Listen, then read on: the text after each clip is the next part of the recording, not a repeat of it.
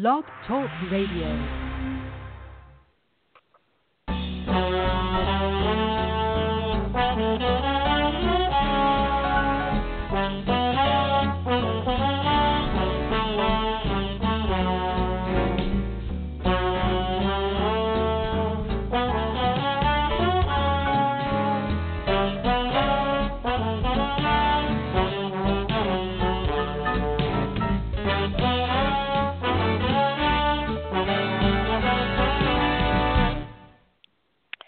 Welcome to Outtakes. I'm Lori Baker. Today's guest is DEBRA WILSON. She is known for being the longest-serving original cast member on the sketch comedy series MADtv, and this Friday she will be starring in the sci-fi post-apocalyptic western Dead 7, playing the main villain, Apocalypta. This show also stars popular boy band groups from yesteryear, such as Backstreet Boys and NSYNC. DEBRA talks to us all about this movie and more, so stay tuned. Well, exciting news. April 1st release of Dead 7 on the Sci-Fi Channel. You look fierce in this movie. What is it about and who do you play? I play the lead villain, the only villain, Apocalypta. And it's a very vicious and evil, psychopathic, bloody role. And it's my first kind of really, really evil, bloody, psychopathic role.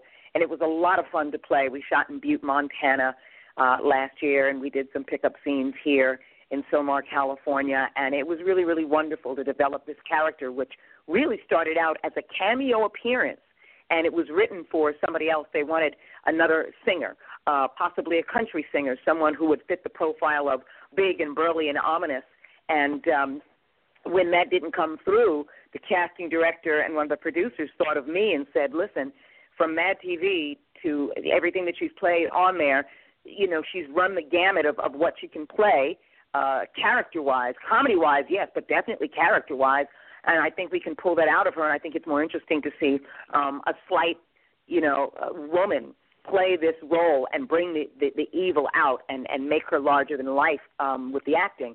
And so I went in and went up to Butte, Montana, and I said, listen, since it's only a cameo appearance, here's what I'm thinking of, and here's what I'm thinking of. Let's make her larger than life in the 2 days that I have.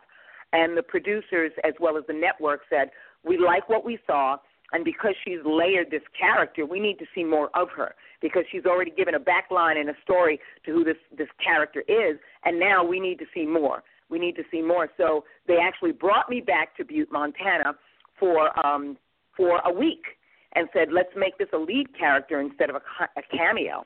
And so I'm throughout the movie, and it's just amazing and incredible fun, and a blessing to have someone say, come and play. What do you want to do? Come and play. And I developed a language for the character. I do some really gruesome things that I thought of, and the network was on board, and the producers were on board, and Nick Carter, who is the star and the writer and one of the producers of the film, was on board, and playing with him was wonderful because he stayed open and accessible to the process and everything I wanted to bring to the table that could be vicious and evil and violent. Well, it's a great story of how this started. It's so funny because these sci-fi movies, you have Sharknado and these movie mashups, and I guess the particular spin with this movie is, not only is it about zombies, but you have a lot of the bands from, the 90s, the boy bands, Backstreet Boys, NSYNC, Joey Fatone. Did you listen to any of those bands in the 90s? Were you familiar with these different groups when you went into the project? I absolutely was.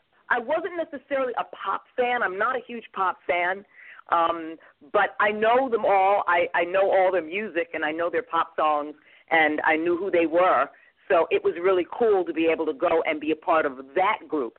It was a chance to go play in that type of a playground and listen to the stories, because when we were riding to the location, I would hear their stories about their tours and their trials and tribulations, their ups and downs. I mean, they were very candid about, their lives in boy bands and the experiences they had with managers and producers and traveling and all sorts of things. So it was really nice to get a glimpse and be a fly on the wall, so to speak, of their lives, and the fact that they were so candid about it was really incredible, just sharing stories and anecdotes and being quiet enough to really take all that in.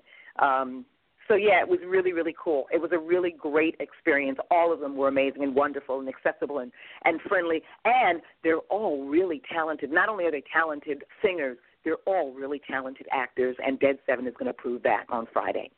Were there a lot of special effects and stunts that you had to do for the film?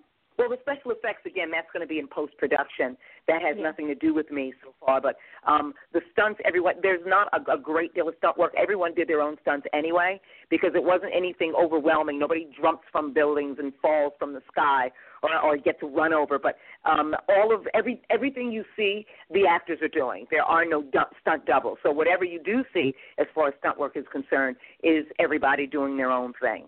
Yeah. Well, you were saying that this was one of your first psychotic villain role. How is it? I always wonder with actors that when they get into these crazy, horror films with zombies, and how do you play such crazy circumstances? Was it easy to play this kind of a part when you'd never been there before? Was it fun, or how did you find the experience? We've all been there before. There isn't anybody who hasn't been in there before. In other words, when somebody says, oh, I'm so angry, I want to kill somebody, we've all had those feelings.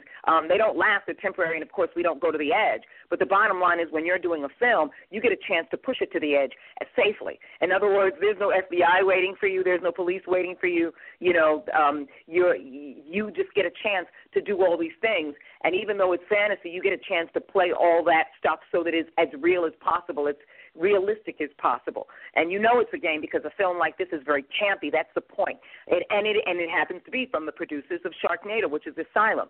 Asylum Production Company produced this, and so they know the kind of genre of film they want to get involved in.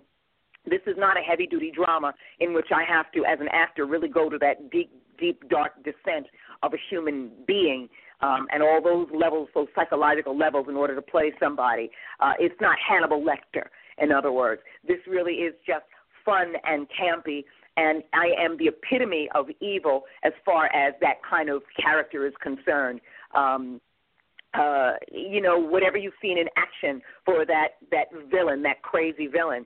And on top of that, you've got the special effects, you've got the stunt work, you've got all the blood, you've got all the zombies. All of those things are a culmination of why it's so easy to have a playground of fun when you're creating a vicious character. So it wasn't just a vicious and crazy psychotic character. It was all a part of and a culmination of the environment that we were playing, which is post-apocalyptic, and the zombies that were involved, and and the Old West.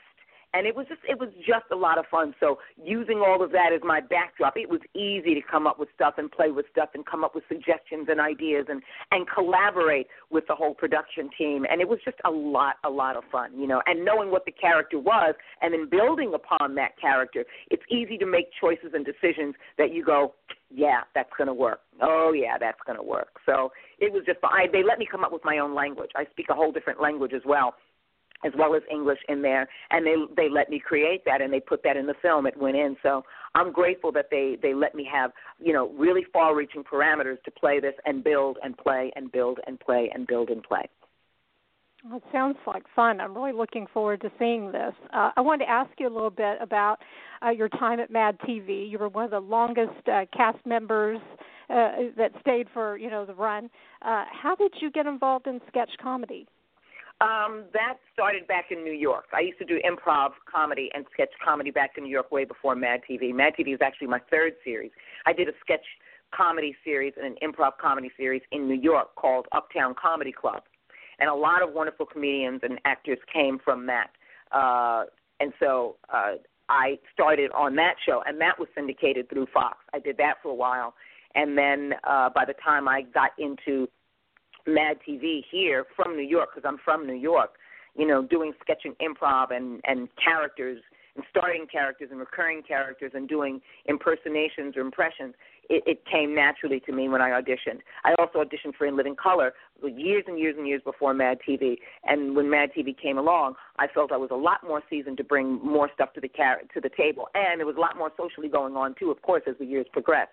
So I had a lot more fodder to play with in going in for the auditions and the callbacks and then the producer sessions and in front of network. So it was a very wonderful process and a very, very enlightening and loving journey. It is embedded in my heart and my soul the time that I spent there. It's helped me grow as a human being, and definitely, as far as improv is concerned and acting is concerned, it really gave me a platform to jump from when I came to Los Angeles. Did improv always come easy for you? It sounds like it was just sort of a natural thing. Improv is natural for me. Making up stuff, and that was as a kid. That's something that didn't start out theater-wise. That's, you either have that X factor for it and something that is kind of natural to you, and then you move in the directions of what is naturally attracted to you because of who you are. So I gravitated towards improv because that's what I did, and that's what I did way before there was what I considered improv and theater. I was just doing it as a kid. I was 5 years old doing it. And because we all do. 5-year-olds, they play, they pretend. You be Batman, I'll be Robin, and you do this. I mean, that's what it is. That's what improv is. So kids are natural energies, and they're receptive energies for that, itself. They grow up and they decide to do other things, and then maybe not as a profession, but if you continually do that, you kind of know the niche that you're moving in, the direction that you're moving in. And for me, that was my niche. Doing improv, making up characters, creating things. I remember I was doing it in junior high school. I went to the High School of Performing Arts and continued to develop my skills for theater, for live theater. But when it came to improv, that's pretty natural for all of us. I mean, we improvise a lot of things that we have to do in life, whether it's acting or whether it's, hey, that cake didn't turn out well, how do we improvise making that turn out? Or that meal didn't turn out that great, how do we improvise? Or this dress doesn't look that great, how do I improvise by making it look better by adding these accessories?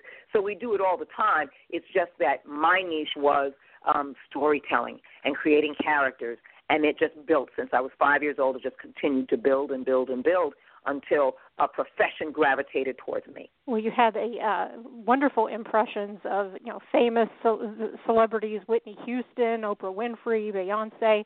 How do you go about putting together those impersonations? Do you study them on TV a lot, or how did you manage to make that work?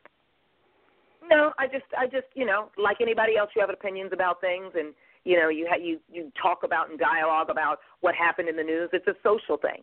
It's a social thing. You see it all the time. You hear it all the time. It's absorbed in the fabric of society and pop culture. So it's one of those things where it's like, okay, well, that shouldn't be that hard. That shouldn't be that hard. So it wasn't this, again, heavy-duty dramatic. There was no gravitas to learning how to do that. And at the same time, my vocal patterns are not that far from any of the women that I did. Once I got the vocal patterns down, I let hair and makeup and the wardrobe and special effects and prosthetics and makeup do all the rest. And that brought it all together. I think it's always a culmination of what you can do in the voice and what you can do in the body movement and the biomechanics of that person.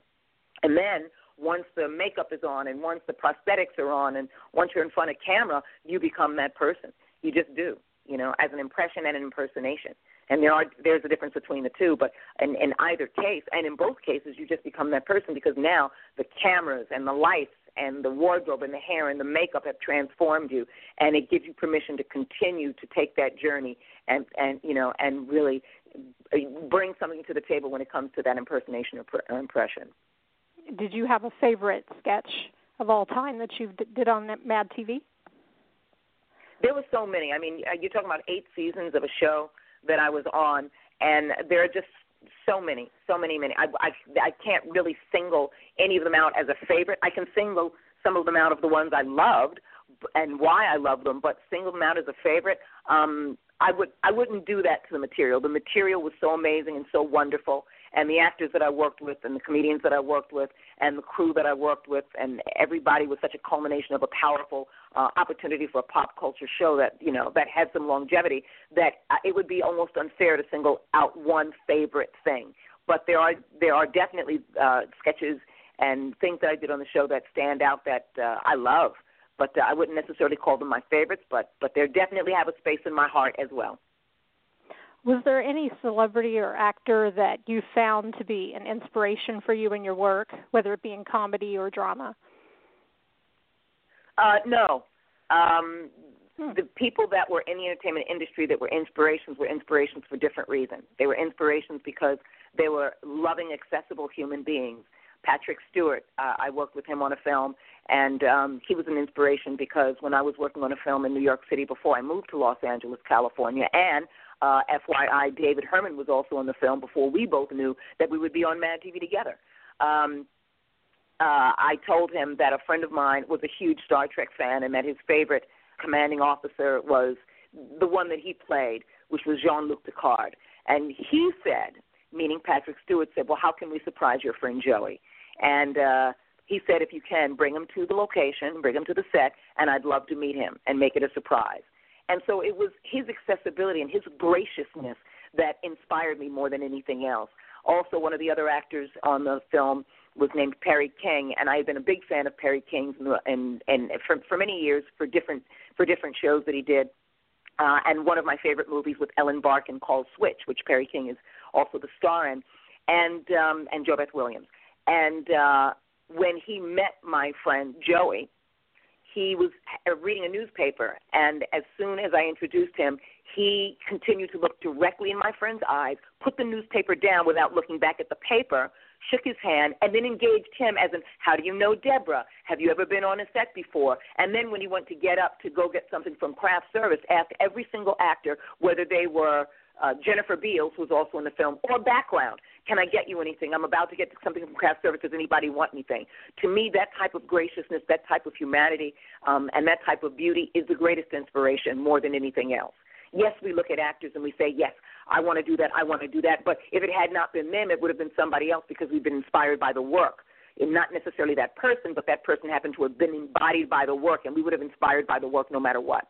But the type of human beings that I'm inspired by who happen to be in the industry are those who are conscious, gracious, thoughtful, considerate, accessible, loving, friendly, caring, non-egotistical. That's what I'm inspired by. Oh, I work with Leslie answer. Caron, the fabulous French actress Leslie Caron, and she did the same thing. She looked at somebody and said to an actress who was doing background acting and said, "Darling, if the camera can't see you, you can't see the camera. It's not fair that your mother can't see your face. So make sure that you can see the camera and make sure that the camera sees you so that your mother can see you on camera." And it was just brilliant and wonderful. She was just gracious. And anyone that she thought she can give a tip to acting-wise, she made herself available to share with them what she knew. That's grace. That's grace.